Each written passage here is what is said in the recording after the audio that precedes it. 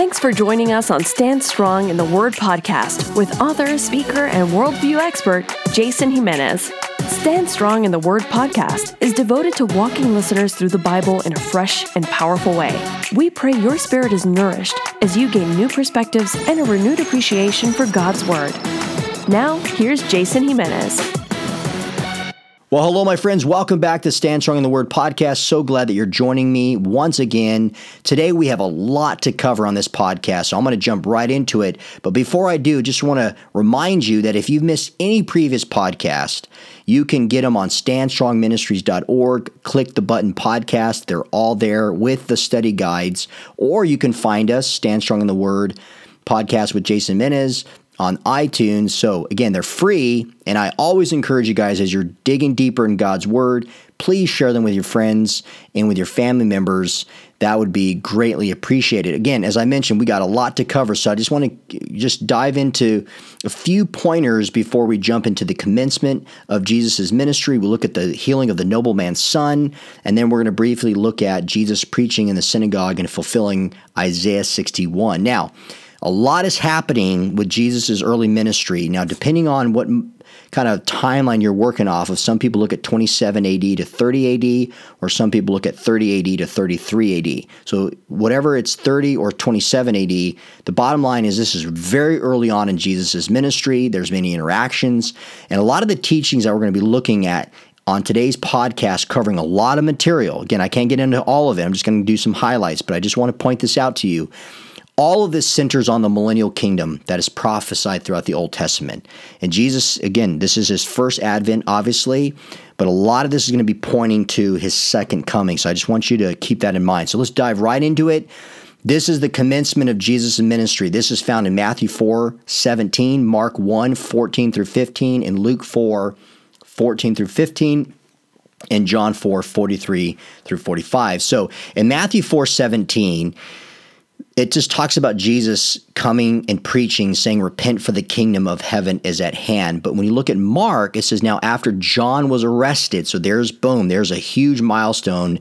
And we talked about in the previous podcast of Jesus, Jesus' ministry is expanding. John is now arrested, and Jesus goes into Galilee. And it says here, proclaiming the gospel of God, saying, for the time is being fulfilled and the kingdom of God is at hand. Again, repent. And then you look at Luke's gospel and notice the key phrase it says here in verse 14 of Luke 4. It says, and Jesus returned in the power of the Spirit to Galilee. And notice it says, and a report about him went out through all the surrounding country, and he taught in their synagogues. And again, what was he teaching? You go back to Mark 1 and Matthew 4, that Jesus was telling them as he was preaching, hey, the time has been fulfilled. I am here. The Messiah has come. I am the Messiah. You need to repent, for the kingdom of heaven is at hand. So he's teaching this in the synagogues and being glorified by all, it says in Luke chapter 4, verse 15. Then when you jump to John 4:43 through 45, notice a little insight he gives us here. It says, after the 2 days, he departed for Galilee, leaving Samaria. So when Jesus goes to Samaria, remember we talked about in the previous podcast, and he leads the Samaritan woman to the Lord in Sychar, and she goes and she tells her fellow citizens, and they come and they hear, and they tell Jesus to stay there for 2 days. And they say, we no longer believe because you believe. We have now witnessed with our own eyes. And they come to saving faith in Jesus Christ. Now, all of that's happened. John is now arrested, and Jesus goes out, and it says here in verse 44 of John 4, he's testified that he's the prophet, and he says the prophet has no honor. And then it says in verse 45, so when he came to Galilee, the Galileans welcomed him, having seen all that he had done in Jerusalem at the feast. So as I mentioned before, there's a lot that has taken place, and there's a lot of witnesses, eyewitnesses of what Jesus has been up to. Now, let me give you a quick explanation as to why Jesus goes to Galilee. Now, this is found in a great commentary called The Life of Jesus, and it writes here, it says, why Galilee? This is answered, the book says, in Isaiah 9, verses 1 and 2, for there God revealed that Israel's opportunity to fulfill its national destiny in Exodus 19:6 would first be heralded in Galilee. In that theretofore religiously forsaken part of the promised land, the promised message of salvation for the Gentiles would be first heard. This proclamation was to be Israel's invitation to enter God's blessing and become heralds of his gospel to the world at large, to spearhead a glorious golden age in which all men, regardless of race, could have the curse of sin reversed and have the initial Adamic relationship with God restored. God has not specifically explained why he chose Galilee, but as we search Scripture, we find that no prophet ever came from Zebulun and Naphtali. We can conclude, therefore, that God reserved this area of Israel for his son so that he alone met the specification of Isaiah 9:1. He alone could claim to fulfill this messianic prophecy. Again, this pinpoint goes back to what I pinpointed earlier. This is the commencement of Jesus' ministry, and it's here fulfilled according to Isaiah 9, verses 1 and 2. So, as we see Jesus' ministry expand, notice now in John chapter 4, beginning in verse 46 through 54, I'm going to read you this story about the nobleman who comes to Jesus for healing. It says here, now remember, if you go back to our previous podcast, we just had wrapped up the Samaritan woman, that encountership.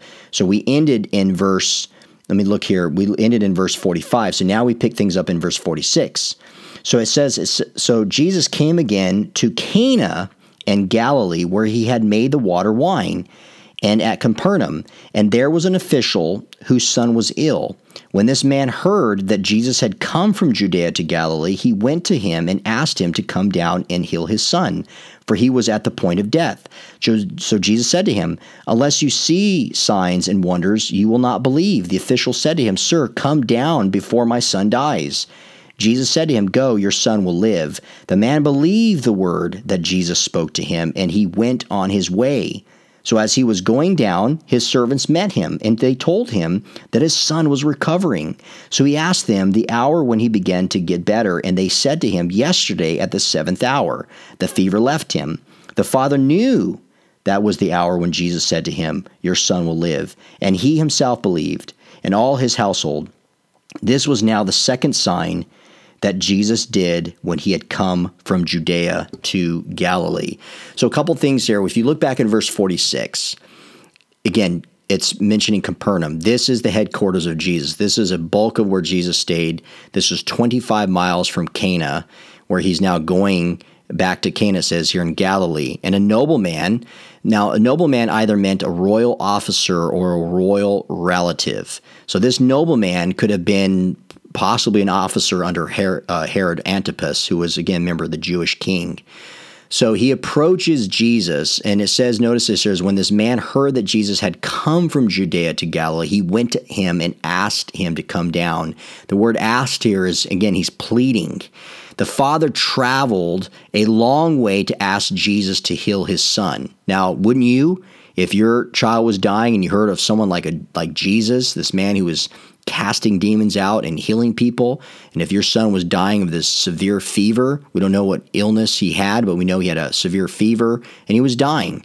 And so this was, again, roughly 3 months after the wedding feast in Cana, where Jesus turned, water into wine. So by this time, again, word was spreading. Jesus had the supernatural ability to perform miracles. And of course, there were plenty of people who were looking for Jesus to perform healings. And so this nobleman found this information that Jesus was coming, and he went a long distance to approach Jesus and asked him to heal his son. Now, before we get into verse 48 about Jesus talking about signs and wonders you will not believe, let me just make note of this. Now, it doesn't say this in context, but knowing the surroundings and knowing what this nobleman was coming out of, I want to say this. This nobleman who was desperate, whose son was dying, he found no healing. We don't know what he was trying to pursue within his constructs of the religious system that he was in, but there was no healing and there was no love that was found within the religious system that he lived in, that he was involved in. And so he was looking for Jesus, who is outside of this religious system. Now, that's huge, my friend, because you and I are not going to find healing. We're not going to find any love in a manufactured system and a religious system that's telling you what you need to do according to their word, according to their tradition. But rather, this man went a long distance. He was willing to do anything and everything to encounter Jesus, for Jesus to heal his son. Now, notice what Jesus says to this man, though. I mean, hey, it's bold. You're coming to me. There's no question that you are a loving father and that you have faith to come to me. But Jesus says, that unless you see the signs and these wonders, he says, you will not believe. So Jesus is challenging this official not to just have faith in the healing. No question any parent will do whatever for their child to be healed. But he says, but I want you to look past the healing of your son, and I want you to have faith in the one who has the power to heal. So there's a huge difference.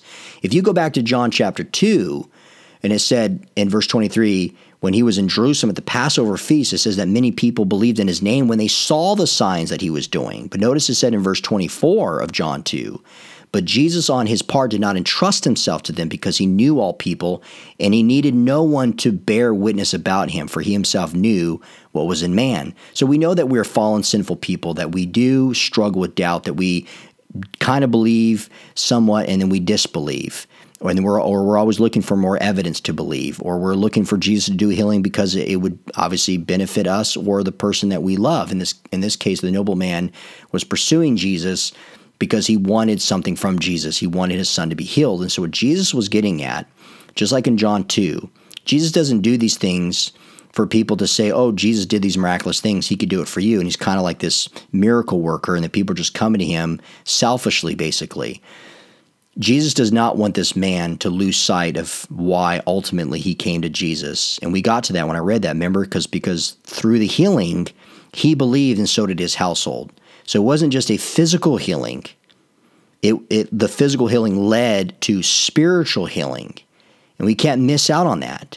So when you look back in verse 49, when Jesus challenges this nobleman, he said, sir, come before my son dies.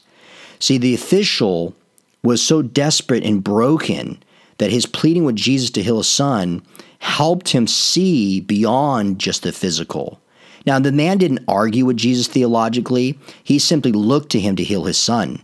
And Jesus looked back at the desperate father and showing pity. It says in verse 50, it says that he says, go, your son has been healed. Now, the interesting thing is, which I find just so amazing, and every time I read this passage, and I pray you as well, my friend, are challenged, I look at that saying, there's faith, again, what this man has done. But for Jesus to just speak the word, and he believes the word that Jesus spoke, it tells us in verse 50, and he goes on his way. I mean, not taking Jesus with you for him to physically stand over and to physically touch his son, that takes a lot of faith. So this action from the official demonstrated his faith in Jesus. He believed in Jesus' spoken word, and he left anticipating that his son would be healed. Now, here's the cool thing. Upon that happening, that moment when Jesus spoke the word and says, your son is healed, his servants see that the recovery starts happening. And so they want to go tell their master, who was on this long journey to go find this miracle worker, Jesus. And so they go and they encounter their master on the road, and they tell him the good news. Your son has been healed. Now, curious to know, when this happened, the official asked him, and they said, this happened yesterday on the 7th hour. Now, that's 7 p.m. So this is after 6 p.m., which was sunset, starting, the new day. And they said it was at 7 p.m., which was the exact time when Jesus told the man, your son will live. So not only was the son healed through this, but the whole household was healed. That was the second miracle we were told that Jesus did in Cana. That's pretty amazing. Now, what do you learn from that? Faith, my friend. That's what we learn. So as Jesus' ministry is expanding, he's impacting now from Nicodemus to the Samaritan woman to this nobleman to a man of royalty who probably worked, as I mentioned, under the king. And he's in the religious system. But no one's healing his son. There's nothing that can help his son but Jesus. And he pursues Jesus. And as a result, not only is his son physically healed, but they are healed spiritually. That's amazing. Now, the cool thing is, as we're going through the chronological teaching, now we jump to Luke chapter 4, verses 16 through 30, where now Jesus goes and he preaches in the synagogue. Now, let me read that real quickly. It says, now he went to Nazareth. So from this healing of the nobleman's son, he goes into Nazareth, So we jump from John 4 to Luke 4 now, where he had been brought up. And on the Sabbath day, he went into the synagogue, as was his custom, and he stood up to read. And the scroll of the prophet Isaiah was handed to him. And rolling it, he found the place where it is written, "The Spirit of the Lord is on me, because he has anointed me to proclaim good news to the poor. And he has sent me to proclaim freedom for the prisoners and recovery of sight for the blind, to set the oppressed free, to proclaim the year of the Lord's favor." Then he rolled up the scroll, gave it back to the attendant, and he sat down. The eyes of everyone in the synagogue were fastened on him, and began by saying to them, "Today the scripture is fulfilled in your hearing." All spoke well of him and were amazed at his gracious words that came from his lips, saying, "Isn't this Joseph's son?" Jesus said to them, "Surely you will quote this proverb to me, 'Physician, heal yourself,' and you will tell me, 'Do here in your hometown what we have heard you do in Capernaum.' Truly I tell you," he continued, "no prophet is accepted in his hometown. I assure you that there are many widows in Israel in Elijah's time, when the sky was shut for 3.5 years, and there was a severe famine throughout the land. Yet Elijah was not sent to any of them, but to a widow in Zarephath, in the region of Sidon. And there were many in Israel with leprosy in the time of Elisha the prophet, yet not one of them was cleansed, only Naaman the Syrian." All the people in the synagogue were furious when they heard this. They got up and drove him out of the town, and they took him to the brow of the hill on which the town was built, in order to throw him off the cliff. But he, Jesus, walked right through the crowd and went on his way. Wow, that's pretty extraordinary. Now, again, I got to be concluding this podcast, so I'm just going to highlight a few things. Now, notice it says that Jesus in verse 16 of Luke 4 goes into Nazareth, where he was brought up, and it was his custom. So Jesus was known as a teacher, and he probably had presented in the synagogue many times before this encountership here in Luke chapter 4. Now, I want to share with you real quickly that it was the custom to have about 7 different men read from the Torah, then from the prophets. So when Jesus came up, it wasn't like he picked Isaiah to read. The scroll was handed to him. So when he opened the scroll, it was his passage to read Isaiah 61, which said, "The Spirit of the Lord is upon me, because he has anointed me to proclaim the good news to the poor." So every time when you see in reference in Scripture, when it's talking about him proclaiming the good news and teaching the good news, the gospel, that's what the Scriptures prophesied that he would do. Now notice, though, Jesus stopped in the middle of verse 2, because remember, this prophecy covers his first advent, whereas the end of verse 2 is prophetic of Jesus' second advent of judgment on the earth. So Warren Wiersbe puts it this way, quote, he says, "Jesus was asked to read the scripture text and to give the sermon. The passage he read included Isaiah 61:2. It was a selected text. The Jewish rabbis interpreted this passage to refer to the Messiah, and the people in the synagogue knew it. You could imagine how shocked they were when Jesus boldly said that it was written about him and that he had come to usher in the acceptable year of the Lord." Wiersbe continues to write, "The reference here is the year of Jubilee, described in Leviticus 25. Every 7th year was a sabbatical year for the nation, when the land was allowed to rest, and every 50th year, that means after every 7 sabbaticals, so about 49 years, was set apart as the year of Jubilee, which was the 50th year. The main purpose of this special year was the balancing of the economic system. Slaves were set free and returned to their families. Property that was sold reverted to the original owners, and all debts were canceled. The land lay fallow as man and beast rested and rejoiced in the Lord. Jesus applied all of this to his own ministry, not in a political or economic sense, but in a physical and spiritual sense. He had certainly brought good news of salvation to bankrupt sinners and healing to the brokenhearted and rejected people. He had delivered many from blindness and from bondage to demons and disease. Indeed, it was a spiritual year of jubilee for the nation of Israel, end quote. So the bottom line was, Jesus was saying to them, at that very moment, Isaiah 61 was fulfilled. He came to bring the year of Jubilee. There was going to be restoration. There was going to be peace. There was going to be joy in the launch and the commencement of Jesus' ministry. So as a result of that, as you can imagine, all eyes were fixed on Jesus, under trying to fathom, what is this man talking about?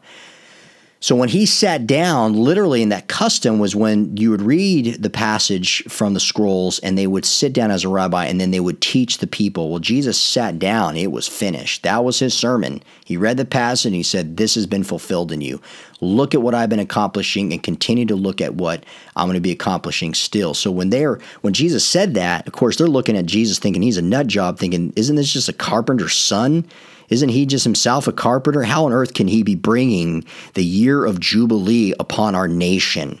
How can this man restore us? How can this man heal? How can this man cast out demons? How can this man forgive us of our sins?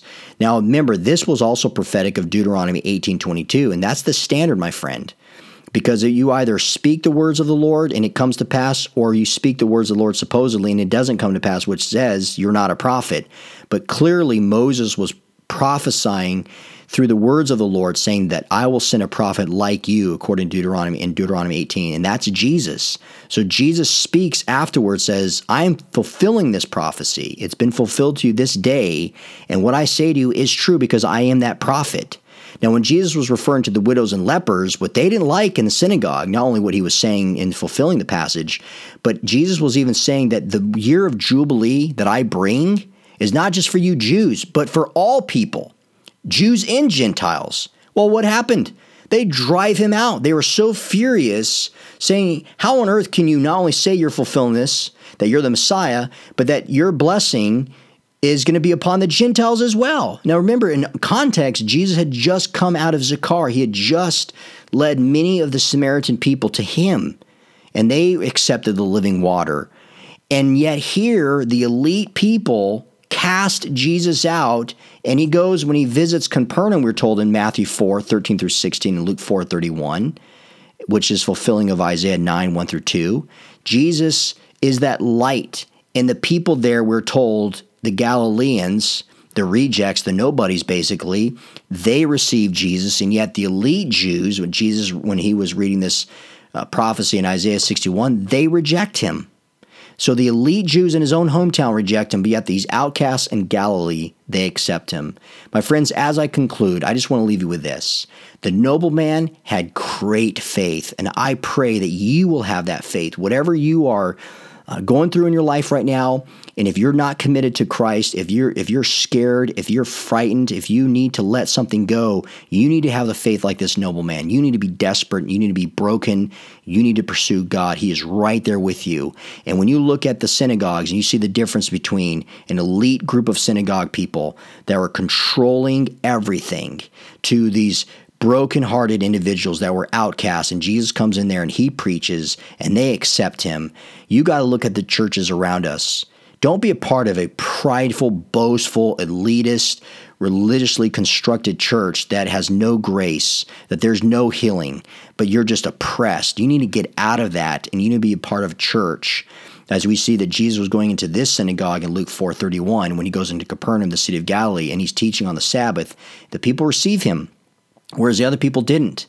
You got to know the difference, my friend, of a good church and a bad church. But the bottom line is this. You will know that when you, like the nobleman, you go to Jesus and you have a strong faith that you trust him for healing. My friend, he wants to heal you. He can heal you, and he will heal you when you cry out to him for that healing.